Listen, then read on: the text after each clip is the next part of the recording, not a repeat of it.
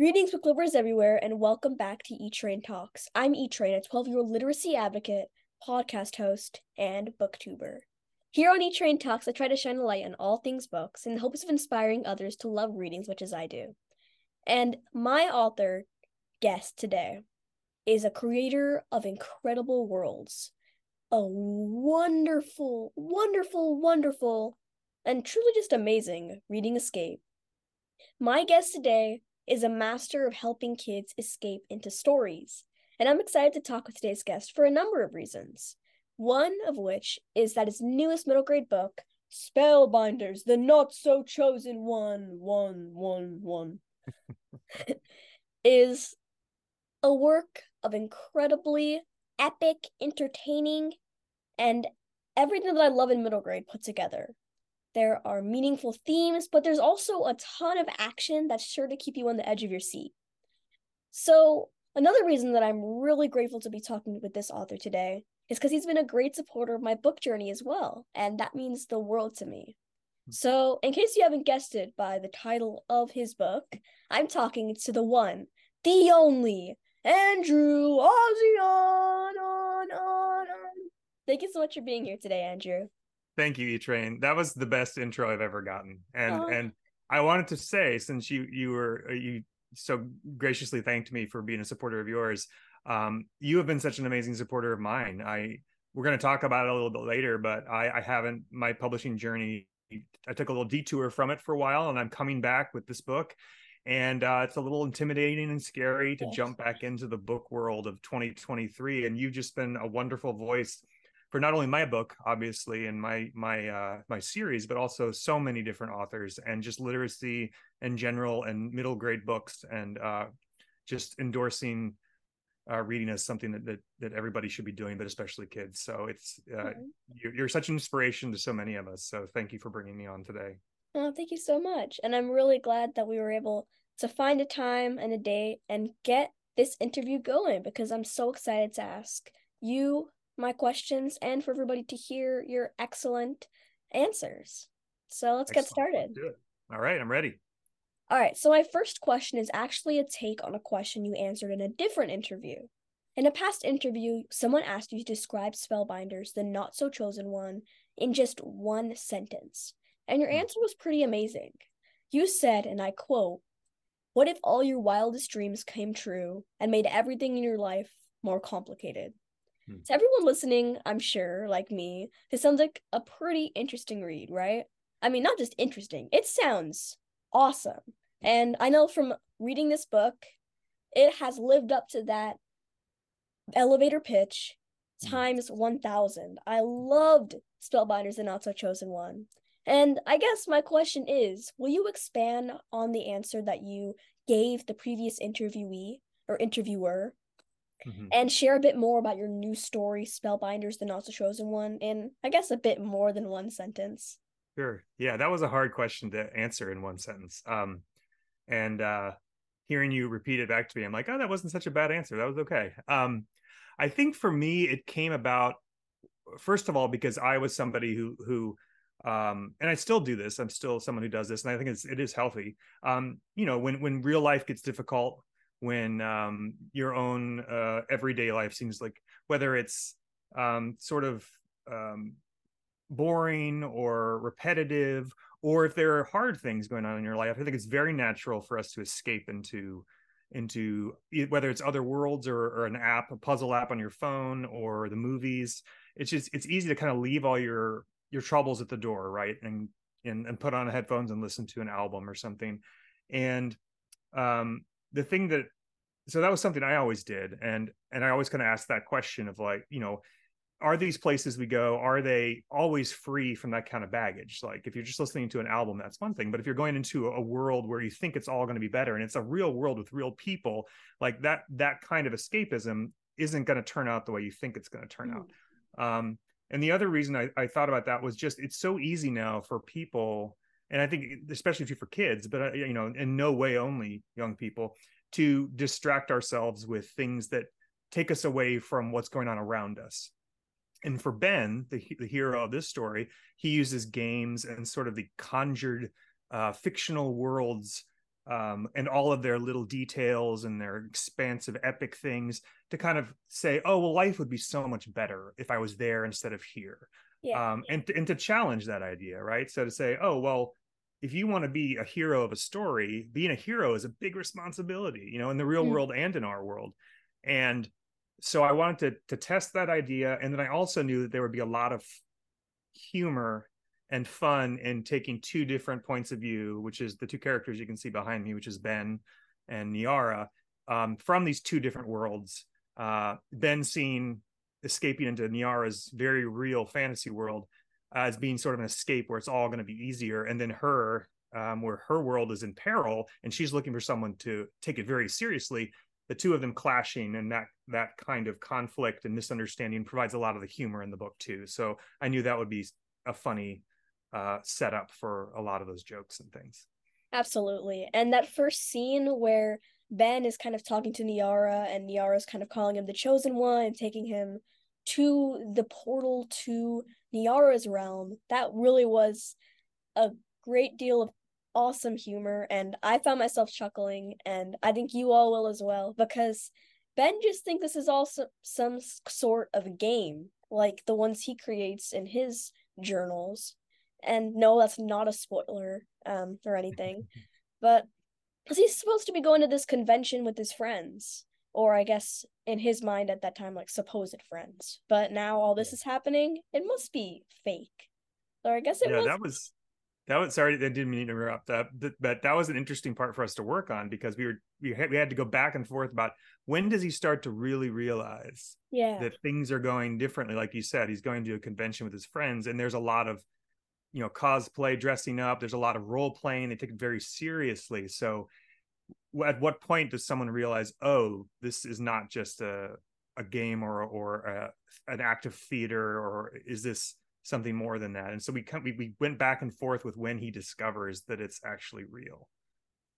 Yeah. And I honestly, I probably, if I was in that situation, I wouldn't think it was real, even if I was in the world after the portal, because I mean, you can get woozy like Ben did from like virtual reality. You're putting a headset on, Mm-hmm. like until you sleep that when you go to sleep in that world and wake up in it the next day. I personally would just think it's still a game, a continuous game that kind of feels never ending, but like Mm-hmm. it can't be real. That's interesting, the sleeping part. That's something I should think about for the next time we bring a new person through a portal into the other world, because I agree with you. I think that's when you wake up someplace, then you sort of have those fresh eyes. Yeah. Well, my next question for you is about your world beyond just writing books, whether it be young adult or middle grade stories. So Mm-hmm. I read that along with writing books, you're also a video game developer, and you have been for over 15 years. And being a video game developer sounds amazing. And I'm a pretty big gamer myself. I play quite a few different video games. I don't know if they're the same as the ones that you develop. And I'm also really curious. You develop games, but do you also play them yourself? I was lucky enough to grow up when video gaming was really becoming part of mainstream culture, and becoming part of people's living rooms and doing things with your family and friends. So I got hooked on them really early. And I mean, at the same time, I was also a big gamer when it comes to board games and role playing games. So I was already excited about uh, those uh, those franchises and those different titles and things that my friends and I would play, and we would think about and make our own. But then video games came along, and it's funny because at that point, video games were made by very small teams of people, and they kind of did everything. Mm-hmm. And they were mostly programmers who sometimes they would do writing and art, but they would kind of wear a lot of hats. And so I Yeah. never thought I would be able to work in that business, because I am not somebody who's really great with computers or with technology and math. Um, so I didn't think it would be a future for me at all. But like with books, it's something I did want to do. Mm-hmm. Once I saw that the stories could be really compelling and exciting, and express something real about human emotion, the human experience. Um, So yes, to answer your question, I've been playing them all my life. I still do. I still play a mixture of board games and video games, and that's kind of what I spend a lot of my free time doing is thinking about what I'm going to play next and trying to find time to do it. So Yeah. it's been a big part of my life. Well, that's awesome. And I really like what you said about how there wasn't how you really realized you could help create these games when you saw like human emotion in the games, which Mm-hmm. makes a lot of sense. Like the earlier video games like Pac-Man or Atari, all the games made by Atari or Galaga, Space Invaders, they were just, I guess, robots or kind of creatures on a screen, I guess you could say. Right, right, But it wasn't until there were games that really kind of dug deep into like humanity. I mean, they're video games, they're not that deep, right. but like I mean, you could talk about a game like Halo or even possibly like the Mario games from around the early like to late 90s or the 2000s that kind of really could get you excited and feel like you could create these games. Mm-hmm. They had a lot of games too that they started introducing that were games that allow you to make games. I think Oh, Little Big cool. Planet was one. Like there's the Mario Builder game. I can't remember if that's what it's called, but Mario Maker, where you make your own levels, so people could start experimenting and trying to like make levels for their friends. And then with the internet, a lot of people are able to post games or levels or mods for other people to download and then Mhm. try. So it really gave players the ability to kind of become designers, and I think that's been a really exciting thing that's happened for people to experiment with that idea. Yeah, absolutely. And my next question for you is when creating video game worlds, you have to use creativity, versatility, and the ability to capture players' imaginations, much like you do writing stories. So, what would you say the biggest difference is when coming up with stories for games versus books like middle grade or YA? Mm-hmm. I would say the biggest differences when it comes to writing and creating for games and books is that um, when you work on video games, most of the time, even if it's a small independent game, you have to be really good at working with other people. Mm-hmm. It's very collaborative. It's very something where you have to not have an ego, where you share the creativity with other people and everybody has ideas. So you have to learn to, I mean, I guess for lack of a better phrase, have a thick skin and be able to get used to the idea of, you're not always going to get your way, which when you're writing a book, most of the time you're the voice, you're the creator. And Mm-hmm. with the exception of like an editor and an editor team or who works with you on the book, I mean, it's your story that you're telling. And so you have to learn to be okay working with a team of people who are all working on the story from different angles. And the other thing that is key to making games is the interactivity of games, is the fact that the story that you're telling is ultimately going to be the story the player is experiencing, as opposed to the story that you've written that has a beginning and an end. The characters are set, their journeys are set. It's on rails, as they would say in video games. And with a video game, you really want to give the player the tools to have an experience that is unique to them. Even if there's a character they're playing, you want them to come away with something they can say, oh my gosh, I was playing Halo, or I was playing Mario and this happened and whoa, it was wild. And someone else says, oh, I played that too. And this is what happened to me. And it's different. You can kind of talk about it.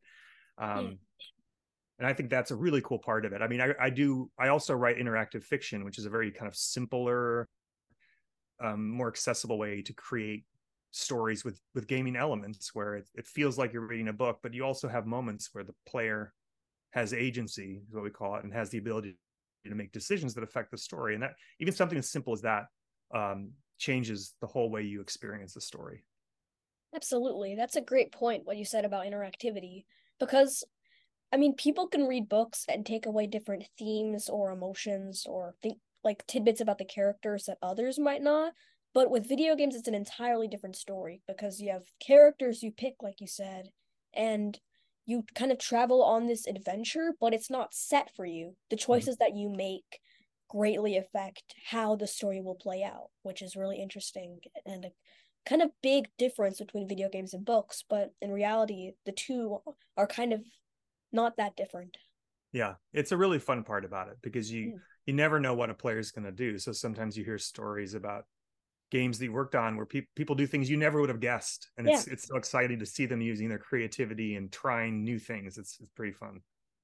And I also just want to clarify, I do not play Halo, because I'm not allowed to play shooting games. So Yeah, I don't play shooting games either, actually. yeah, So, I just stick to the like Minecraft or those sort of games. which are so creative and cool. Like, Yeah, wish that I absolutely. had Minecraft when I was younger, because just watching what people can do in that is great. But I'm with you. I play certain games, but certain games I don't play for my own, Yeah. for reasons. Definitely. And while doing some research, I uncovered some books that you've written for a more YA audience a while back. So why did Mm-hmm. you decide to move to middle grade? And if you don't mind me asking, there was a big gap. There is a big gap between the last book you wrote and Spellbinders. So what led to that big gap in years between your most recent book and your other stories?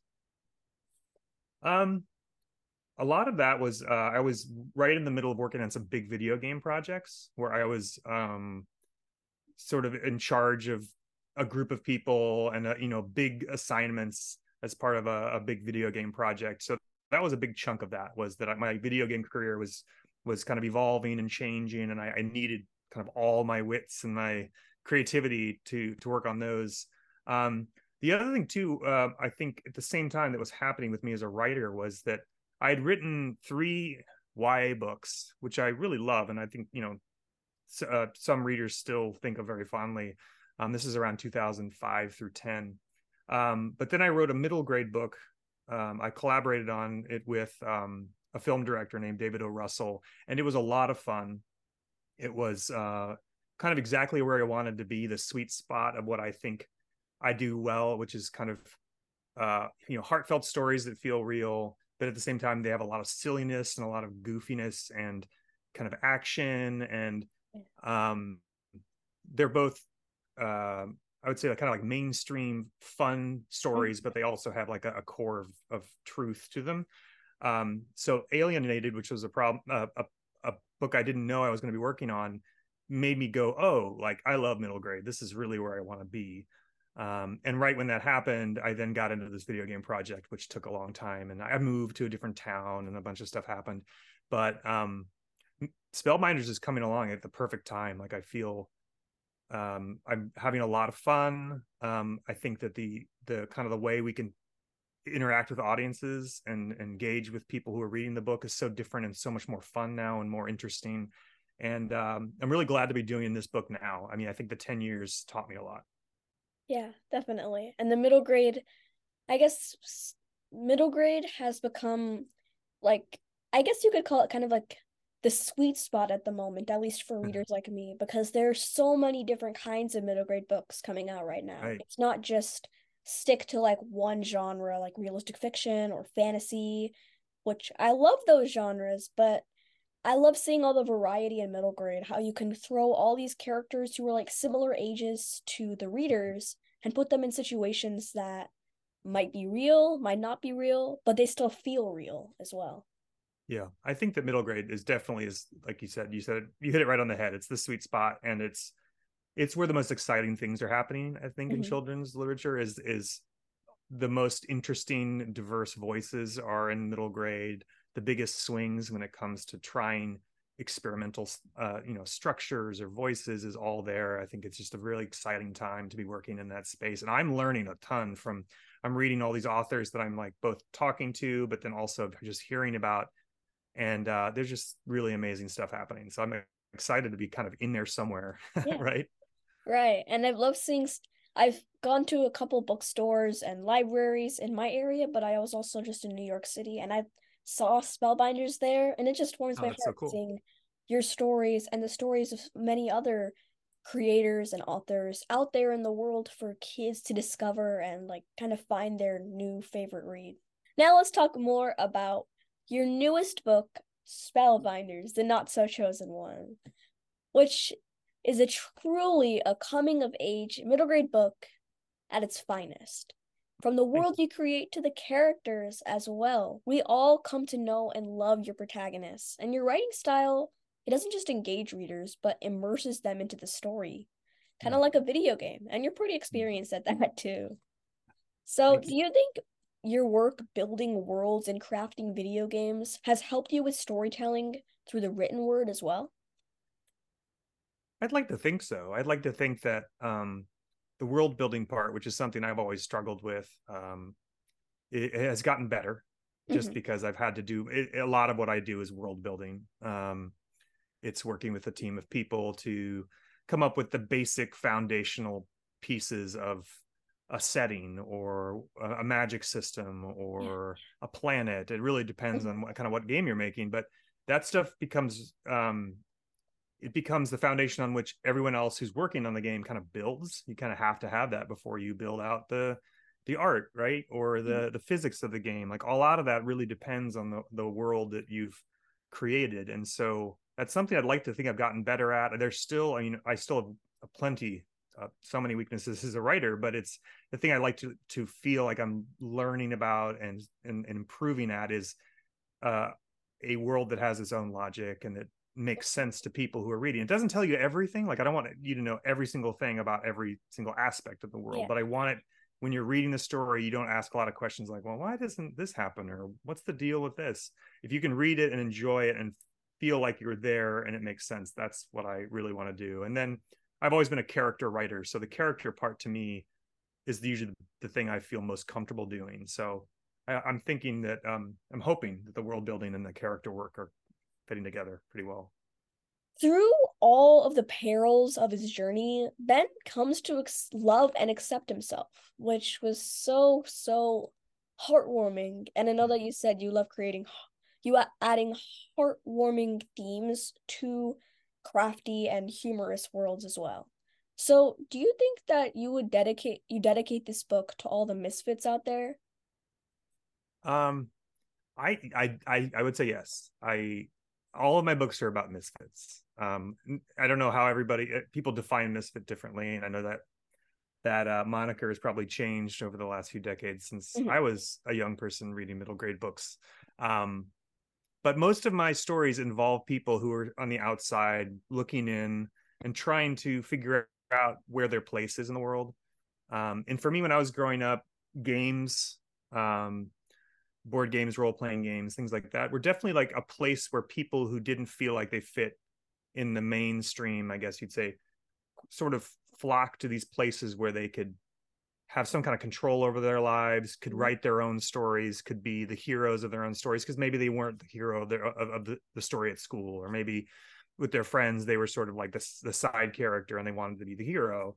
And back then it was definitely kind of a place for misfits. And I think that as games have become more popular with a lot of different people and you have everyone has them on their phone and what a game is has changed, what that definition is, I think that maybe gamers aren't misfits as much anymore, but there's always going to be Sure. people who feel like they're on the outside, right? Who feel like they don't belong and they're trying to find the place where they do belong. And Ben is just, I think, one character in a long line of characters who's doing that. And my books always tend to deal with that because I felt like that as a kid. And I would read books like X-Men and stuff where it's, you know, these little families of people who come together and find a place that they can call home, and were really important to each other. And I think that those things rubbed off on me. So I love the idea of found family, and I love the idea of outsiders finding a safe place. I love that answer. And while you said, I agree, gamers aren't necessarily misfits in certain circumstances anymore. There are so many people who feel like outsiders, kind of like Ben, that everybody assumed and felt like Ben was the chosen one to save this world. But Mm-hmm. Ben kind of he didn't think that he was, and really, he wasn't necessarily the chosen one, but he just kind of had some kind of kindness in him and authenticity that kind of, I mean, of course, he didn't save the world just yet because there are going to be more books coming, and you are working on book two. And so let's get to that because I All am right. so, so excited to read Spellbinders book two. And you mentioned on Twitter, or I guess it's X now. Yeah. I'm not sure what you're Exactly. supposed to call it these days. No, me neither. I'm in the It same boat as you. feels wrong to call it X now. It just feels weird. Yeah, it does. So you mentioned that you finished the copy edits for Spellbinders Book 2, and you also have had sneak peeks of your upcoming cover. And we're gonna talk more about this cover later because it is whew, chef's kiss awesome. And So glad to hear that. yeah. So can you talk a bit about what readers can expect from book 2? Will you be adding any new characters, maybe Mm. main or side characters, and just a little bit more about the story, but please don't give any spoilers because I want to read this cover to cover and not know. I want to know something, but I don't want to know everything. Okay. Yeah, I would love to do that. So I guess a quick sort of tease about book two is that like you do with a lot of kind of book twos in a series, I'm expanding the world a bit. Mm-hmm. So in the first book, we have the Kingdom of Lux, which is where most of the action takes place. But as you mentioned before, there is a place where there are portals to other realms, and that will come into play quite a bit as a new threat emerges, a larger overarching threat to the whole universe of realms, which is Lux is a part of, and Earth is. There are many other that we have yet to be introduced to. Will come into play, as well as Ben's outlook on his own life. When the question he asks himself in the next book is, if I am the one person in a group, if I have to have a book in order to be extraordinary, but everyone else around me is extraordinary on their own, how extraordinary can I really be? And can I keep up with people who are all special and gifted and unique? His best friends, his three best friends, Niara, Merv, and Drake, are all exceptional characters and people from other realms, and he is still an Earthling, but now he's kind of part of the group. And keeping up is something that he finds challenging, and he wants to make sure he's pulling his weight. So that's a big challenge for him now that he's found friends, is trying to keep up with them. Mm-hmm. But like I said, there's a new big bad that emerges, and there is a great new character that I absolutely love who kind of enters the picture and becomes part of their group, and it just sets up things to come in a really exciting way. So it's going to be fun, a lot of laughs and a lot of action. My next question for you is more about your characters. So your characters, Ben, Niara, Drake, they're all so different from each other, but they fit together perfectly like pieces of a puzzle. So I'm curious to know, do you tend to take parts of yourself and put them in the characters you write? Mm, Is that why without one another the characters can't really complete their mission? They have to be together. They can't be whole without each other? that's interesting. There definitely are elements to that are true, and I think um, for me, a big part of this series was trying to take certain things about certain tropes and ideas about games and kind of work them into a story Mhm. that was a real person's story, a person who sees the world through the lens of games. um, and I think the four main characters are less about aspect, they're less parts of me than they are there to represent the parts of like an adventuring party where you tackle things as a group and everybody brings something to the table when you take on an obstacle or a challenge, and that as a team is the only way to overcome an obstacle is as a team, and you can't do it on your own. So I think that's where the structure of that group came about. But then also, just as from a writing point of view, it was a lot of fun to create four different characters who each had their own journey, each had their own voices and perspective on what was happening in the world, and then to put them in little situations where pairs of them would get a chance to talk and kind of like have these fun little interactions with humor, and when they would get to know each other and try those different conversations, which as a writer brought me a lot of joy. And I think that they're some of the best parts of the book, is when you get different groups of the characters spending time together and getting to know one another. Absolutely. That's a great answer. And my next question for you is about, like I said earlier, let's talk about the cover art, and not just the cover art, but also the art and the designs inside of Yeah. the story. Like the journal entries that Mm-hmm. Ben and the journal that he writes into. So, How did you, or maybe your publisher, editor, or agent, track down such a fabulous artist for the job? And did you have any say in the design? Um, I I did have a so the design of the book was one of the earliest ideas I had, and that's one of the things I pitched it to my agents. The idea of doing a book that had elements of dungeon manuals in it, like the artwork and the little graphical elements. That was something I wanted to do. I pitched it to my agents back in like 2013, 2014, and said I want to do a book series like this with, it's written as though it's a dungeon manual, but it's like a real world kind of thing. That project didn't get off the ground until Spellbinders came about, and during the pandemic, like 2020. And so that right away, that was something we knew we wanted to do. And I don't know how the designers at Penguin Random House found Lisa Weber. I know that they're ninjas, so they do their job really well, and they can know exactly where to find the right people. But we talked a lot about it. What kind of style we wanted the illustrations inside to be, how realistic, how kind of fun and fantastical. And they would bring samples they would send us samples of different people. And they found Lisa Weber pretty early and said, here are some other covers she's done. Here's her own comic book. She does web comics, and she publishes Oh, print comics. And yeah, she's done a lot of amazing work. She's incredibly talented. And we saw a lot, like the range. She has a huge range of types of styles, and it just looked like a really good fit. And even though and I haven't had a lot of contact, I mean, she's been so incredible about creating kind of what I see in my head and making it real in the illustration. So I feel extremely like blessed that she's been working on the series with me. Um, it's been amazing to see my ideas kind of come to life, but also in like brand new ways that she's interpreted in her own way, which has been exciting. this is the final question of the interview, the question I've asked every person that I've ever interviewed.